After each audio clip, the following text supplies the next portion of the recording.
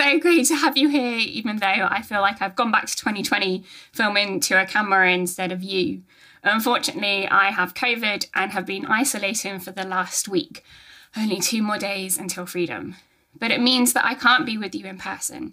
I miss all of you, but I'm in solidarity with those who are tuning in online instead.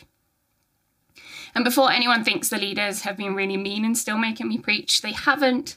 My symptoms passed after a few days and I've been fine for the majority of my isolation period. Although I'm not sure writing a preach is how I would have liked to spend my time. Preaching is a funny thing. I haven't done it for long, and every time I get to the point of writing a preach, I remember how much I struggle with it.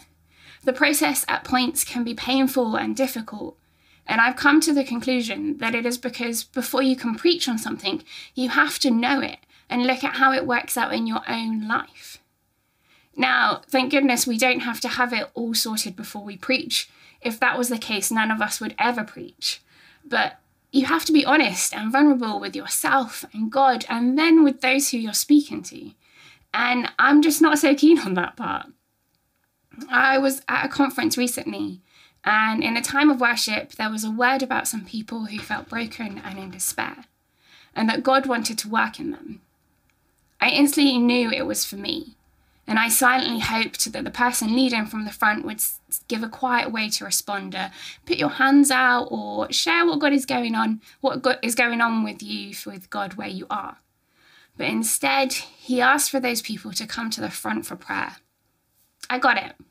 I needed prayer, and I needed to have that physical act to acknowledge to myself and to God of where I was at. But it also meant I had to admit to those around me that I was in that state, that I felt broken and was hurting to the point of despair. And now I've just admitted this all to you. This is the joy of preaching. In that moment, I did go forward for prayer. Instead of listening to my fears of what others would think and choosing to stay in the comfort of what I knew, I stepped out, took the risk, and made the physical move towards God. And in that, I allowed God to step into the brokenness, which was what I needed. I could have so easily not gone, been stubborn, and even said to God, "You're the all-powerful one. You can do it here. I don't need to go forward." But in that, I would have acted out of pride and fear instead of vulnerability and openness. I wouldn't have given God the space to move and be at work in me. I wonder how you find being vulnerable. How easy do you find admitting your need for help? Are you willing to take a risk and be honest? Today's passage looks at a woman who does exactly this. She takes a risk, she steps out of the crowd, makes herself vulnerable, and lays everything at the feet of Jesus, quite literally. And that's contrasted with a Pharisee and how he comes to Jesus in a very different way. The question I want us to be asking ourselves is, how do you come to Jesus? Who are you in this passage?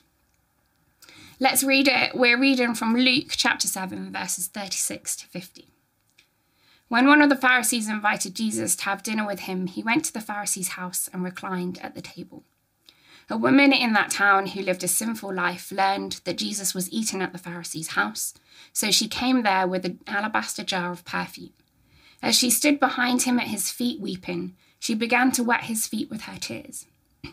Then she wiped them with her hair, kissed them, and poured perfume on them. When the Pharisee who had invited him saw this, he said to himself, "If this man were a prophet, he would know who is touching him and what kind of woman she is, that she is a sinner." Jesus answered him, "Simon, I have something to tell you." "Tell me, teacher," he said. 2 people owed a certain moneylender. One owed 500 denarii, and the other 50. Neither of them had the money to pay him back, so he forgave the debts of both. Now which of them will love him more? Simon replied, "I suppose the one who had had the bigger debt forgiven." "You have judged correctly," Jesus said. Then he turned to the woman and said to Simon, "Do you see this woman? I came into your house. You did not give me any water for my feet, but she wet my feet with her tears and wiped them with her hair. You did not give me a kiss, but this woman from the time I entered has not stopped kissing my feet. You did not put oil on my head, but she has poured perfume on my feet. Therefore, I tell you, her many sins have been forgiven, as her great love has shown. But whoever has been forgiven little loves little." Then Jesus said to her, "Your sins are forgiven." The other guests began to say among themselves, "Who is this who even forgives sins?"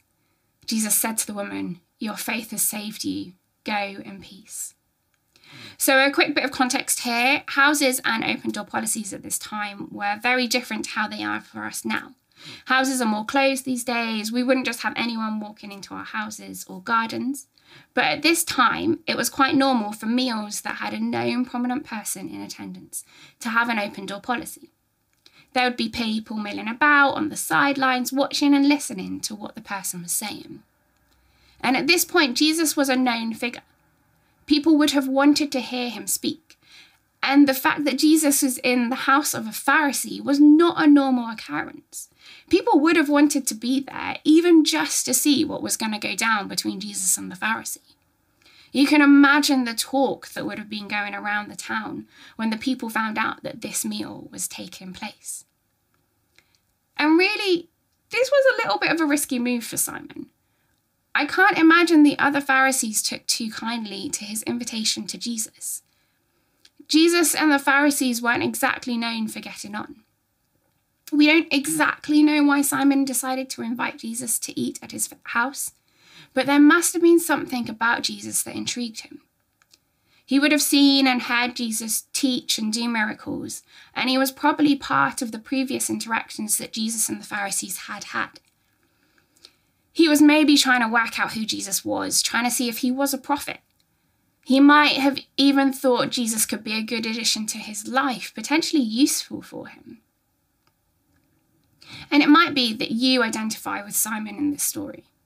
You might be at church today because you're intrigued by Jesus. You wouldn't say you have faith yet, but you're trying to work out who he is. And I really want you to know that you are so welcome. We love that you are here and that you are searching, and we think that you are in the right place for that. But I think there is something to learn here about how we come to Jesus. What is the attitude of your heart when you come to him? And this is something that we should all be asking ourselves, whether we're seeking Jesus for the first time or you've known him for years. Because yes, Simon comes to Jesus intrigued. He's taken a risk by having him in his house, but his guard is up.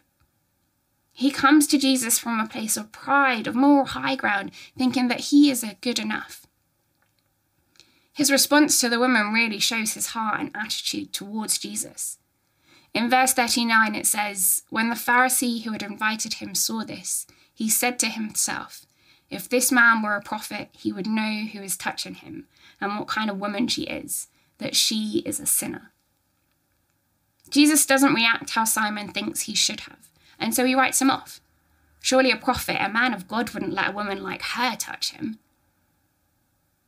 And Simon doesn't even show basic hospitality to Jesus when he arrived by offering water for his feet or greeting him with a kiss. And he definitely doesn't see Jesus highly enough to anoint his head with oil, which was done for highly esteemed guests in that time. Simon might have come to Jesus intrigued, but there is absolutely no indication of his need for Jesus. How are you coming to Jesus? Are you coming to Jesus humbly? Or are you coming to see if he matches up with your life, your opinions, and your plans? Do you come to Jesus in hope of him being a good addition to your life, or in hope of finding the one who actually gives you life? Jesus makes a dig at Simon when he points out his lack of hospitality and compares him to this sinful woman. But he doesn't do it because he loves an awkward moment or because he wants to embarrass or condemn him. He does it so that Simon will realise his need for Jesus. How he isn't in a different position to this woman. He does it so just maybe Simon realises and takes a moment to make himself vulnerable and see his need for Jesus. Simon thought that he was good enough, that he knew how Jesus should act.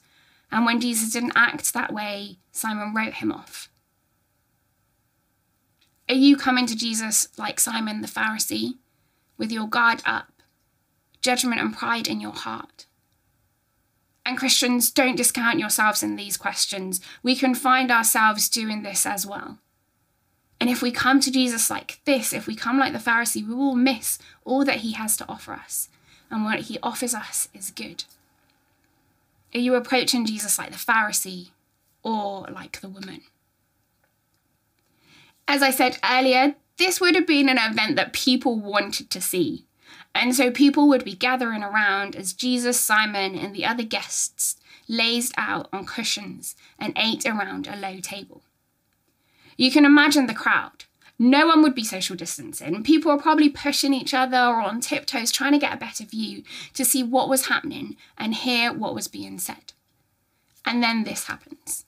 Luke writes, "A woman in that town who lived a sinful life learned that Jesus was eating at the Pharisee's house. So she came there with an alabaster jar of perfume. As she stood behind him at his feet weeping, she began to wet his feet with her tears. Then she wiped them with her hair, kissed them, and poured perfume on them." Now, if people hadn't clocked this woman while she was in the crowd, they definitely would have at this point. This woman, who is sinful and is known for her sin, comes to Jesus weeping. She is crying enough to wet his feet. This isn't a few glistening tears. She is weeping. She may even be wailing for all we know. This woman was overwhelmed. She must have been desperate to be with Jesus. Otherwise, why did she pick that moment to go to Jesus, in the middle of a social gathering at a Pharisee's house, who she must have known was not going to be pleased by her actions? She desperately wanted to be with Jesus. And she doesn't stop there. She's crying. All eyes are on her at this moment. And the way she deals with having cried all over Jesus' feet is to let her hair down and dry his feet with her hair. In the UK today, women having their hair down is normal. I'm not breaking any social norms with having my hair down. But in Israel at this time, a woman letting her hair down in public in the presence of men was not acceptable. It was seen as shameful. And that, with her kissing the feet, this was a promiscuous and dangerous act for her. This woman has taken a huge risk. She's broken several social norms and she is causing a huge scene. And she doesn't know what the Pharisees are going to do. They probably wouldn't have been taken kindly. And she doesn't know what Jesus is going to do. She takes this risk, but she must know that it is worth it, and she pushes her fear aside. She comes to Jesus, making herself completely vulnerable, and she lays everything at his feet, quite literally. The final thing that she does is pour perfume on Jesus' feet. At this time, hygiene was not as it is now. The smells would have been intense and not in a good way. We wouldn't be staying fresh with deodorant, and perfume could cost an average person's yearly wage. This is an expensive thing to have. But if women could afford it, they would buy a small alabaster jar of perfume, and that they would wear that round their necks so that the perfume smell would waft around them and they might smell a little bit nicer. For this sinful woman to have an alabaster jar of perfume, it must have cost her everything. This woman would not have had a lot of money, and this would have been her most expensive item, and she pours it out on the feet of Jesus. It would be like giving up your house or your savings or the thing that is most important to you. It might even be your phone and the chance of ever buying a new one. She really did give Jesus everything. This perfume might have even been a source of income for her. Many Bible scholars believe that this woman was a sex worker, and that in that case, the perfume would have been her way of attracting men and getting business. This woman takes huge risks in going to Jesus at the meal, and she gives him everything in pouring out her most expensive and important thing at his feet. This is not just some weird thing that this woman does. This is huge. It is risky, extravagant, and insanely costly for her. She lays everything down at the feet of Jesus. She risks everything to go to Jesus. Why? Why does she do this? Because she knows her need for Jesus. She knows she is broken. She knows she's a sinner, and she puts her hope in Jesus. She goes to him trusting that he is the one who can save her. And she he trusts that he is worth everything. She takes a risk to come to Jesus and lay everything at his feet. And in that, she doesn't find a telling off or rejection, but she finds love and forgiveness. When everyone else is condemning her for her many sins, Jesus forgives each and every one. Instead of being disgusted at her, Jesus praises her actions and uses them to point out Simon to where he has got it so wrong. How are you coming to Jesus? Are you coming to him knowing your need for him like this woman? Are you willing to risk everything to make yourself vulnerable and give him everything? And what is everything for you? What's the alabaster jar of perfume? It might be a physical thing. It might be your possessions, your house, your car, your clothes. It might be your career, your family, your grades. It might be the dream of what your life would look like, the relationship, the perfect career or family or your whole life. It might be what you watch on TV or the internet. It might be your phone habits. It might be what others think of you or even your opinions of others. For me, the alabaster jar can take a range of shapes, from how I spend my time and what I take in from TV, my phone and social media, to the bigger things of life, the disappointments in life, the dreams that I thought were a given but actually haven't happened. And it can be a daily thing of not letting pride and self-reliance get in the way and instead going to Jesus, knowing that he is better than everything else, and following him even when he asks me to do things I don't want to do. The woman did that. She gave Jesus absolutely everything, not knowing the outcome, but she knew her need for Jesus and that nothing else would be better than him. Whatever we gave to Jesus, his forgiveness is far better. The forgiveness of Jesus this woman gets, and each one of us, means that we are made right with God, that our shame, guilt, and sin are removed from us, and we get to live in the freedom and presence of Jesus now and forever. Jesus in this interaction tells a story of a moneylender and two debtors. Two people owed money to a certain moneylender. One owed him 500 denarii and the other 50. Neither of them had money to pay it back, so he forgave the debts of both. Now, which of them will love him more? Neither person could pay their debt. There was no way around it, no way to make this right on their own. Both needed someone to save them and pay their debt, or in this case, they would end up in prison. The woman knew the size of her debt, and she knew she was not able to repay it. She knew she needed a saviour. That's why she comes to Jesus, broken, vulnerable, and giving him everything. Simon didn't know the size of his debt. He probably thought that actually he didn't have a debt, or at least he could cover it with himself with good deeds and following the law. He didn't come to Jesus open and vulnerable, but came closed and from a place of pride. And Jesus shows him that his debt is just like this woman's, and neither could pay it. Simon fell short of the glorious standard of God, just as the woman did, and just as each one of us does. We all sin. We all have a debt of sin that we cannot pay. None of us can make up for our sin, pay the debt, or make ourselves right on our own. If we think we can pay our debt of sin on our own, if we think we are good enough people and so it will be okay, we're kidding ourselves. It is like if we try to paint a masterpiece but have paint all over our hands, and whatever we do, that paint keeps on getting onto the canvas in the wrong places. And we can try not to get paint everywhere, or we can start over with a new canvas. But what we really need to do is just wash our hands. And in the case of our sin, we can't do that ourselves. But Jesus can. And this is what Jesus does. He sees our mess. He knows our sin. He knows it all, and he forgives it all. He pays the debt in whole. He sets the woman free from her sin, just as he does for us. Have you experienced the forgiveness of Jesus? Do you know you are forgiven? If you don't, the offer is open to everyone. The offer is open to you. Jesus offers you complete forgiveness and freedom from your sin. It will cost you everything, and there will be daily moments where you have to lay that down again. But it is worth it. The forgiveness and freedom is only found in Jesus, because he is the only one who is able to pay our debt. He is the only one who didn't have a debt of his own to pay, the only one who didn't sin. He left heaven, became human, and lived a sinless life and died on a cross to pay our debt. Because debts don't just disappear. Someone has to pay it, whether that be the debtor, someone else, or the moneylender. There is always a cost to pay with a debt.